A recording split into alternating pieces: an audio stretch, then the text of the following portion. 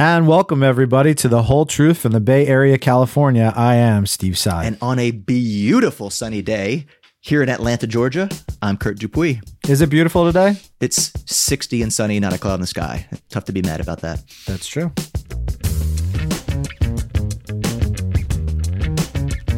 The views expressed herein are those of the participants and not those of Touchstone Investments.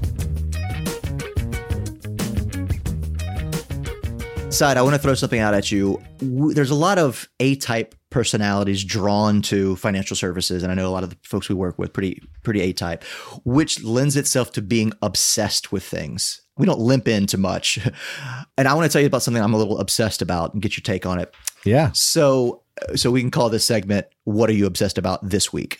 Because this obsession may only last this week. A buddy lent me an electric chainsaw. Oh, like wow. A battery-powered 60-volt electric chainsaw. So I got to cut down some brush, which was great dirt therapy.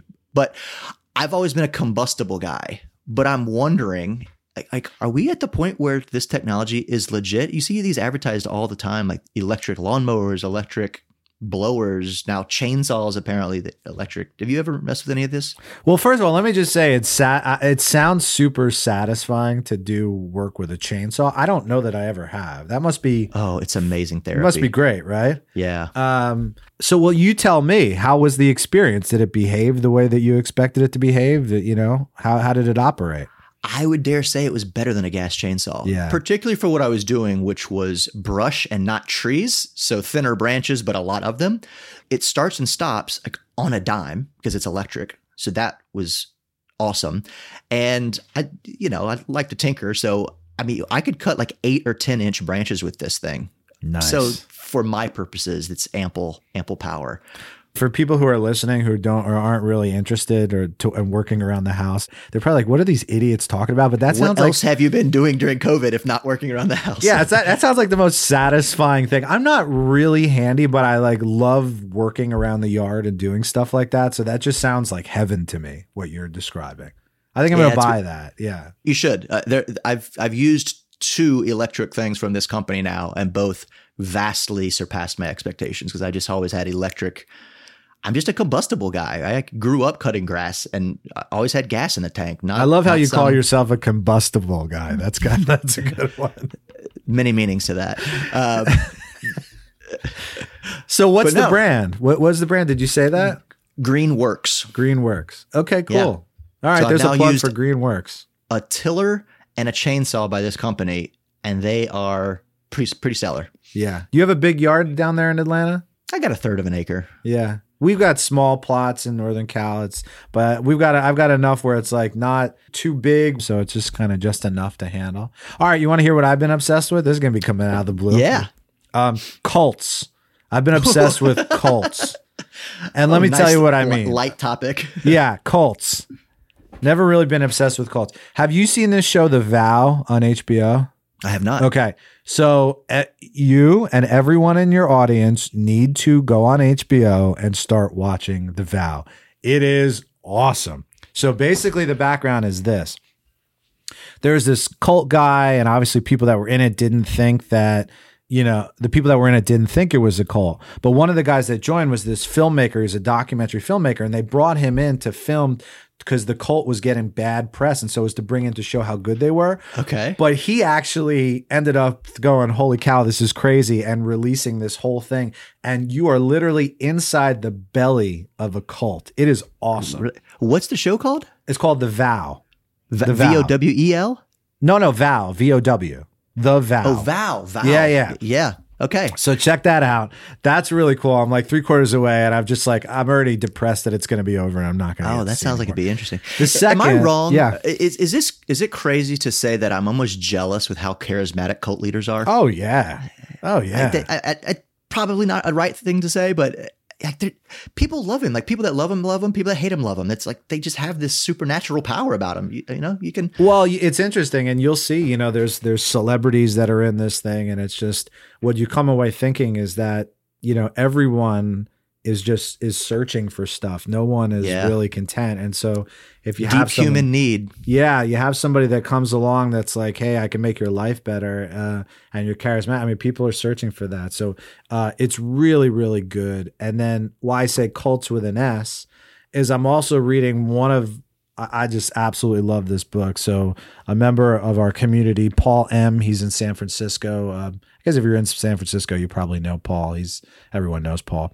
But I'm reading books on on San Francisco, history of San Francisco, and there's this incredible book called Season of the Witch.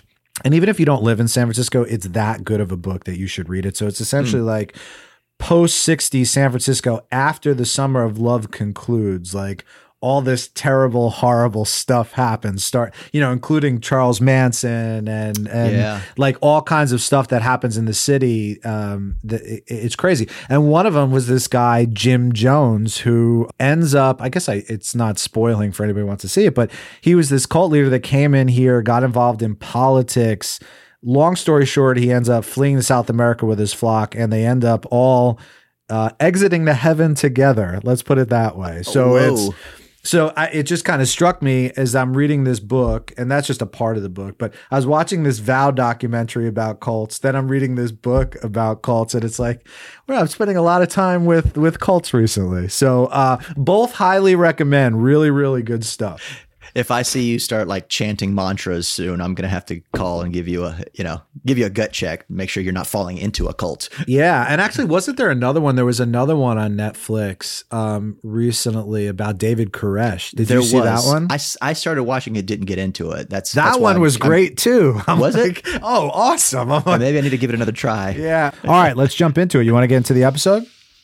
Yeah, excited about this one. So we're going to talk about a big issue that everyone faces, and that's technology. So what we're going to do in today's show is kind of give a brief overview of this documentary called The Social Dilemma. You may have watched it. You've definitely heard people talking about it, and talk about some of the ways that technology is really screwed up. But most importantly, because we like takeaways, we're going to talk about a couple of really cool resources that we found that give you tools and equip you to take back technology and put it on your own terms. So that's what we're going to cover today. Yeah, and if we think back, for those who haven't listened to the episode with Jared Morris, go back and do it. And one of the things he talked about in that episode was about protecting your attention. And the most productive employees today are not necessarily the people that have had the best education and the best experience, are the people that have the ability to protect their attention and focus on getting things done. Technology's whole focus now today is to grab, like, our attention is what they are selling to advertisers. That's the product. That's their business model. And so, we're not here to rant and talk about the evils of Facebook. I certainly have an opinion on that, but there's plenty of outlets for that. Yeah. I mean, definitely watch A Social Dilemma, but the question is that, the point is, this is the world we're living in. What can you do to be more productive next year? Like, make this part of your plan. We're going to get meaningfully more productive as a business leader running these practices and as how we manage our employees. Yeah. And it's especially pertinent now because we're still working from home. The vast majority of Americans are working from home. So we're actually surrounded by more technology on any given minute than we ever have before. So really timely. So it'll be a good discussion. And again, like some really cool takeaways that we should have at the end. Okay, great. So we're going to come back shortly and jump right into it. This is The Whole Truth. Stick with us. I want to set the scene. There's a organization called the Center for Humane Technology.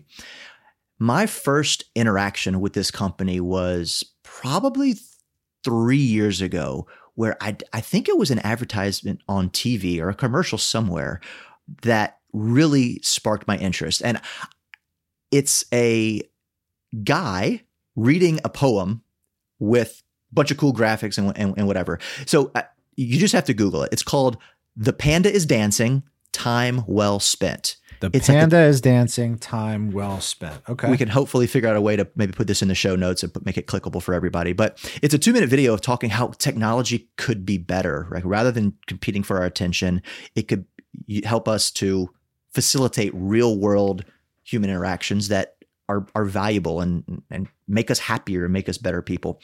So I remember hearing about that organization, the Center for Humane Technology, a number of years ago by this little commercial poem thing that was very captivating. And so when I found out that they were behind The Social Dilemma, I was like, well, I have to watch this. And since we have a newborn, when I was watching it with my wife, she fell asleep a couple of times. So I've actually got the benefit of seeing it many times now, and I've just really been taken back by how much control these companies have over our lives. So before I keep ranting, I want to read a quote from Tristan Harris, who is one of the founders of the Center for Humane Technology. And then I want to get your take because I know you've watched Social Dilemma recently. So the quote is, "The problem with humanity is we have Paleolithic emotions, medieval institutions, and God-like technology." Wow. So you just watched this side. So what's your take on Social Dilemma? It's hard not to look around in the world and see, a lot of the negative effects that some of these social media companies are having on the world, which are tangible. We're probably going to get into a point where they're likely to be regulated, but then you go, okay, well, once that's regulated, then the next one pops up, and it's like almost like Napster and Spotify. Like it's almost like it's probably here to stay. But yeah, I mean, I'm troubled by misinformation that goes through these social networks. And it's proven that spreads faster than factual information, which is. I mean, how do you put the genie back in the bottle with that? That's clearly problematic. But also, I think the big takeaway from the documentary was just what we said in the first part. Their whole focus is selling your attention. So we are the product. We say, oh, we use Facebook for free. No, nothing's for free. We are the product. And what they're selling is our attention. So it is designed to keep you there longer. And if we can get more and more of your attention, then that space becomes more and more value to advertisers. Who cares what the effect is on society? And I guess you just put those two things together. You put in the misinformation, and then you also talk about the negative effects of constantly staring at these social media sites. Yeah, the physiological aspects. There's potential for immense harm here. And again, I promised I wouldn't rant, and here I am doing it. I think all that aside, the question is, okay, what do you actually do about it? And that's what we want to get into today. It's like, this is our world, but knowing that is the case, that even if you don't agree with us that it's a negative impact to society, I'm sure you agree that it's hurting productivity. So what can we actually do about that? Yeah, and that's what we're going to focus on, is the productivity side, because you do have to net the good and the bad, right? There have also been cases like of Facebook helping like match organ donors and find they always use that example, don't they? That's the one. How, because it's happened 3 times, but they use it as a great anecdote. Yeah. I think most people would agree, at least directionally, that technology, it's easy for technology to overwhelm our lives. So what we're going to get into is talking about how you take back control. So we each found a couple of really good pieces that give really practical advice on that. So we're going to talk about that and share those ideas. So you want to go first, Sid? Yeah. So mine is from Harvard Business Review. I looked at a few of them, but this one's 5 ways to counteract your smartphone addiction, which tends to be one of the big ones. And I'll just read through these 5, and you tell me, Kurt, if you think that these are BS or something that our community should use, and us. I think this says something too, that you're getting one from HBR, and I pulled up mine from Reddit. That's right. That is good observation. True, I like true, this. Not true. Okay, so this says use CC and reply all judiciously. Group emails, while helpful for team collaboration, are an increasingly problematic workplace distraction. When most messages could be directed to just 1 or 2 people rather than everyone, these chains start to feel oppressive. Adding extraneous content to our already overflowing inboxes. Yay or nay? Love this one. Love it. Love this Absolutely. one because I hate being that guy that CC'd. I have nothing to do with this conversation. And I just want someone to tell me what the final result at the end is. I don't need to be part of the 24 emails that go in between. But this is not exclusive to email. This is text messages have this same disruptive capability where you're actually not sharing any information. So whether it's text messages or Snapchat or email, like just be cognizant of who the audience is. A lot of people are at that point, especially financial professionals. They're like, I've got too many emails. I'll just look at them and choose the ones that I want. Get to a point where your inbox is manageable. How do you do that? You unsubscribe.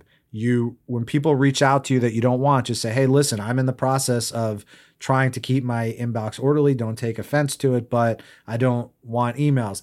Digressing to my coaching a little bit, a lot of times what we're trying to do in these businesses is make people more efficient. And sometimes what I'll hear is, oh, let's just CC each other on the things that we're doing. That's not efficient. I always push back on that because it's not universally efficient. Yeah. Okay, so Kurt and I both universally agree with item 1. So let's get to item 2. Recalibrate response time expectations. Not too long ago, people worked from 9 to 5, after which they were done for the evening. Today, typical work days can stretch for 9 hours in the office and far into the night, only to start again the moment we awake. When colleagues email, text, or message us in some other way, no matter the time, an immediate response is, in many cases, an unspoken expectation. I see you nodding, so I assume you're going to agree. We've had some internal emails that we're both on where you send the response like, hey, I'll have this for you shortly. Don't send that response. Just send the response when you have the information readily available. That's right. I think what's important there is just what the point says is recalibrating response time expectations. And you got to be on the same page and not expect people to immediately turn around emails. If you're a team, how can you do this? I think where a good point to get to is if you're sending things after hours, make sure that they're really important. Like, don't just send anything. There are times where we're going to need response times late at night, but make those, the exception and the important items rather than the rule. Well, I think a good way to build this into a team is you have a scribe on the team that documents a certain topic that you can talk about at your weekly huddle. So those points get aggregated when everyone's together live in person or virtually, but at the same point, you can hammer through all of these questions or issues or topics rather than just having this never-ending cascade of emails and just address them all at one bulk time. Yeah, absolutely. Absolutely. Okay, next one. Take regular restorative breaks. The human brain is not designed to work for hours on end. We perform better when we take breaks. For example, in one study for more than 12,000 white-collar employees, those who turned away from work for every 90 minutes reported 30% higher level of focus, 50% greater capacity to think creatively, and 46% higher level of health compared with peers who took no breaks or just one during the workday. But staring into a smartphone or browsing the internet doesn't really count. You see what they're getting. You're sitting there focusing on your work. All of a sudden you take a break and immediately the smartphone comes open and you're looking at emails and you're reading articles. And hard habit to break, really hard habit to break. But what's your thought on that? Well, I always love those studies that come out of like France and Denmark of how like they're only working 30 hours a week, but yet somehow they're more productive than working 40. And I don't know the science or the empirical studies behind this, but it feels right? Like if you're having highly focused time that's more productive than less focused time. First of all, you have capacity constraints there, but secondly, you'll get more done. I mean, how many times during COVID do you just step in your office and the whole day goes by and you think, what did I accomplish today? So we've talked about time blocking before and prioritizing tasks and blocking off the time for those tasks. Like all that stuff is really important. And really at the end of the day, anything that says, yeah, I can work less and still do more, I'm in. The things that are jumping on my mind of how you would do this is the importance of things like exercise and meditation. And, what can you do to build into your schedule where you're not going to have the phone open during that time, And maybe when you're exercising, I mean, I'm really bad at this. I always have my headphones in. Maybe once or twice a week when I'm doing that exercise, I don't plug the earphones in and I'm just on my own. Like, I guess building in time to your schedule where there's a time where it's just restorative, and that means no cell phones. I just think about our grandparents having this conversation. It's like, wait, you have to block off time to like sit in nature and not have things in your ear. I know. It's completely perverse to how they would probably see the world. And the next one, reclaim friend and family time. We need to stop letting technology interfere with our most important interpersonal interactions. It's hard to ignore your phone when it's sitting in front of you with news alerts and text messages constantly popping up. This actually gets right to the movie, because even when you're not actively looking at it, it's designed to give you alerts to make you look at it. So yep. My advice is to designate areas where, in an effort to facilitate better, more meaningful conversation with friends and family, personal devices simply aren't allowed. Your take. How do you handle that with your family? Do you have anything like that? The general rule is we don't have technology at the table. If there's something, if there's a big football game on, there's something like noteworthy, like we'll have it on, and we make exceptions. There's always exceptions to the rules, but generally, yeah, dinner time is sacred. Same thing with like going out and friends and stuff at restaurants. It's like, keep your phone in your pocket. This is not hard. Yeah, I'm pretty bad. Like if I'm sitting on the couch, relaxing, watching something with my wife, and she gets up to go do something, my phone immediately goes up and I start reading. That's where I'm bad about. All right, let's get back to the last one that they put, which is keeping technology out of the bedroom. As the day turns to dusk, your brain starts to release melatonin, the accumulation of which eventually helps put you to sleep. But according to research from the National Sleep Foundation and the Mayo Clinic, blue light from smartphones, tablets, or laptops slow that process. I did not know that. And also release cortisol, which signals your brain to become more alert. The result is less and more restless sleep. Wow. That's kind of a big deal. It makes your body create the exact opposite chemicals that your body needs to go to sleep. That's wild. I do not do this one. I have technology in the bedroom, but I know many folks that do. But I also feel like I sleep like a baby. So this isn't I'm not particularly triggered on this one. Yeah, I sleep pretty well, but I'll tell you, this is like I've failed every one of these so far. So I prefer, opportunity for improvement, right? I think one of the guys says in the documentary, like the question now is not like whether you look at your phone first thing in the morning. It's whether you pee before or after you look at your phone, right? The phone has become so embedded into our lives. How much time do you waste in the morning just looking at your phone and mindlessly scrolling? I've failed all of these, but I'm still a person that likes physical books. Do you use a Kindle? No, I can't get into reading on technology. I am analog in that. Well, that was the article with a few suggestions. Here's what I want for you all before Kurt gets into a couple of his suggestions. I want you to pick one or two of those, or say you're going to do all of them, but we want to hear from you. Which one are you going to do? Email us, thewholetruth@touchstonefunds.com, or hit Kurt and I up individually and let us know which one of these you're going to start doing. We would love to see our community taking some of these steps. I think it would be a huge benefit to well-being moving forward. So Kurt, you have a couple things you want to share. Well, yeah, so this is directly from the Center for Humane Technology. So you can find it at humanetech.com/take control. Just practical settings, practical apps to add, practical apps to remove to help take technology back. So the first one is notifications, right? These things are built to, hey, you haven't opened Facebook in a while. Let me trigger you with some notification. Turn those off so that you are going in on these websites when you want to, not when they want you to. The second thing is to remove toxic apps. So they give alternatives. Like you can remove Facebook and add an app called Signal so you can message with friends. You can remove TikTok and then send video messages by direct text or with an app called Marco Polo. So it's almost like these like slim down apps that were created by people that just want simpler technology that exist that run parallel to the apps that you are more commonly using. There's a number of helpful tools that you can also download. Like there's one called Flux that helps you get more sleep, removes blue light. There is an app called Moment that tracks all the time you spend. You want I did this for a month a while back, tracked my usage of all these various apps. Scary outcomes of that. So if you really want to dig in, it's like our PAR analysis, right? Like there's nowhere to hide. You see everything that you do on your phone, and it's sometimes can be a bit overwhelming. Another thing I also see that's pretty popular right now is practicing mindfulness, and there's many apps on that. There's Insight Timer is one that they recommend on their website.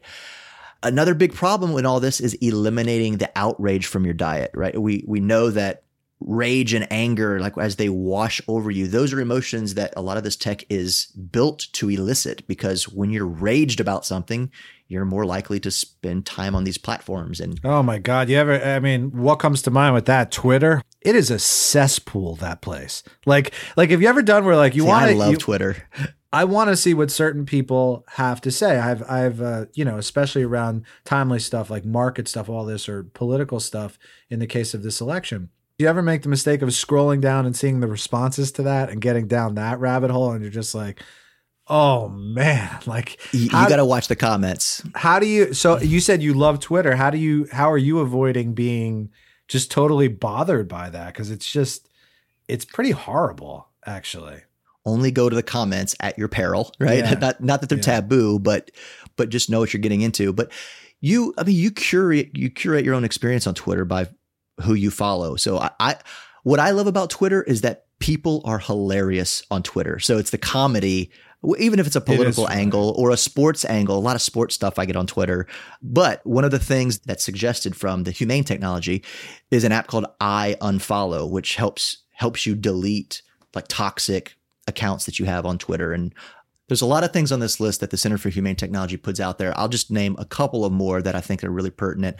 One is follow voices you disagree with. You know, one of the big problems with technology and social media platforms is the echo chamber that everyone discusses. So I think that's practical advice. So there's two things that I'm going to do after us having this conversation. And this is one of them. The suggestion to fully disconnect one day a week. That's going to be tough for me, but I think it's a struggle worth pursuing. And the other thing I'm doing is I'm deleting Facebook from my phone. Nice. So I'm going to do both of those things. I haven't seen value in Facebook in quite some time, but I think those are two proactive things I can do to start taking my own technology life back. Maybe this is the challenge to our audience. Maybe it's as we're building business plans for next year. I mean, we're sitting here at the end of 2020, so we're talking about 2021, but whenever you're listening to this podcast, maybe building into your business plan a section that talks about working more efficiently, addressing the CC and reply alls. And I'd make this into an even bigger thing of get your email under control. This is one thing I was going to bring up earlier. I subscribe to the zero inbox method. So my inbox is my to-do list. Yeah. It's either something, it's commentary I need to read through or something I need to respond to. Otherwise, you file it away. That's great. Yeah. Get the email cleaned up. CC reply all, get ahead of that. Recalibrating time expectations. Protect that time where you're away from the office, the work-life balance. Make sure if there's communication outside of office hours that it really is stuff that can't wait. But other than that, let's value that time off. Regular breaks. Making sure your team members are doing that without just sticking their face into their cell phones. You can commit this to each other. Friends and family time, making sure that technology is not a big part of that. And keeping tech out of the bedroom. That was the things from the HBR article. Kurt described, wanting to fully disconnect one day a week, even if it's not a full disconnect for you. Find the time where you're going to do it, even if it's not a full day. Turning notifications off, removing toxic applications, using mindfulness apps. That's actually using technology in a way to better benefit you. And the last one is following voices that you disagree with to avoid those information ecosystems that we know, potentially could limit your worldview. So that's a pretty long list, Kurt, but I think that's the message to the audience is pick a few of these out and build it into your team plans. Is that a good takeaway? Yeah, we're talking about how to limit technology to take our lives back. But I think next year we need to do some research on flipping the script. What technology actually enables you to run a better, more efficient practice, to streamline communication. Life, yeah.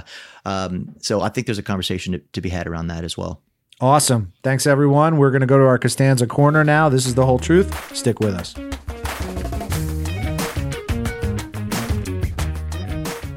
And welcome back to the Costanza Corner, where I think we've got really good news for everybody that should put everyone on a high note. Maybe this dates the episode. I don't know, but we're going to celebrate it anyways. It is the middle of November 2020 as we're recording this, and it was just released that a vaccine for COVID-19 is about to come out via Pfizer. There's also one other therapeutic that's coming out that's equally effective, but we just want to celebrate that news. It hasn't been still a lot of hurdles to get over. You know, we're still the people that get this done, and Pfizer coming up huge. So I just want to celebrate that today. There's light at the end of the tunnel. We don't know how much light, how long the tunnel is. We don't have a lot of specifics around it, but we have light at the end of the tunnel. Thanks everyone for listening. We'll see you next time.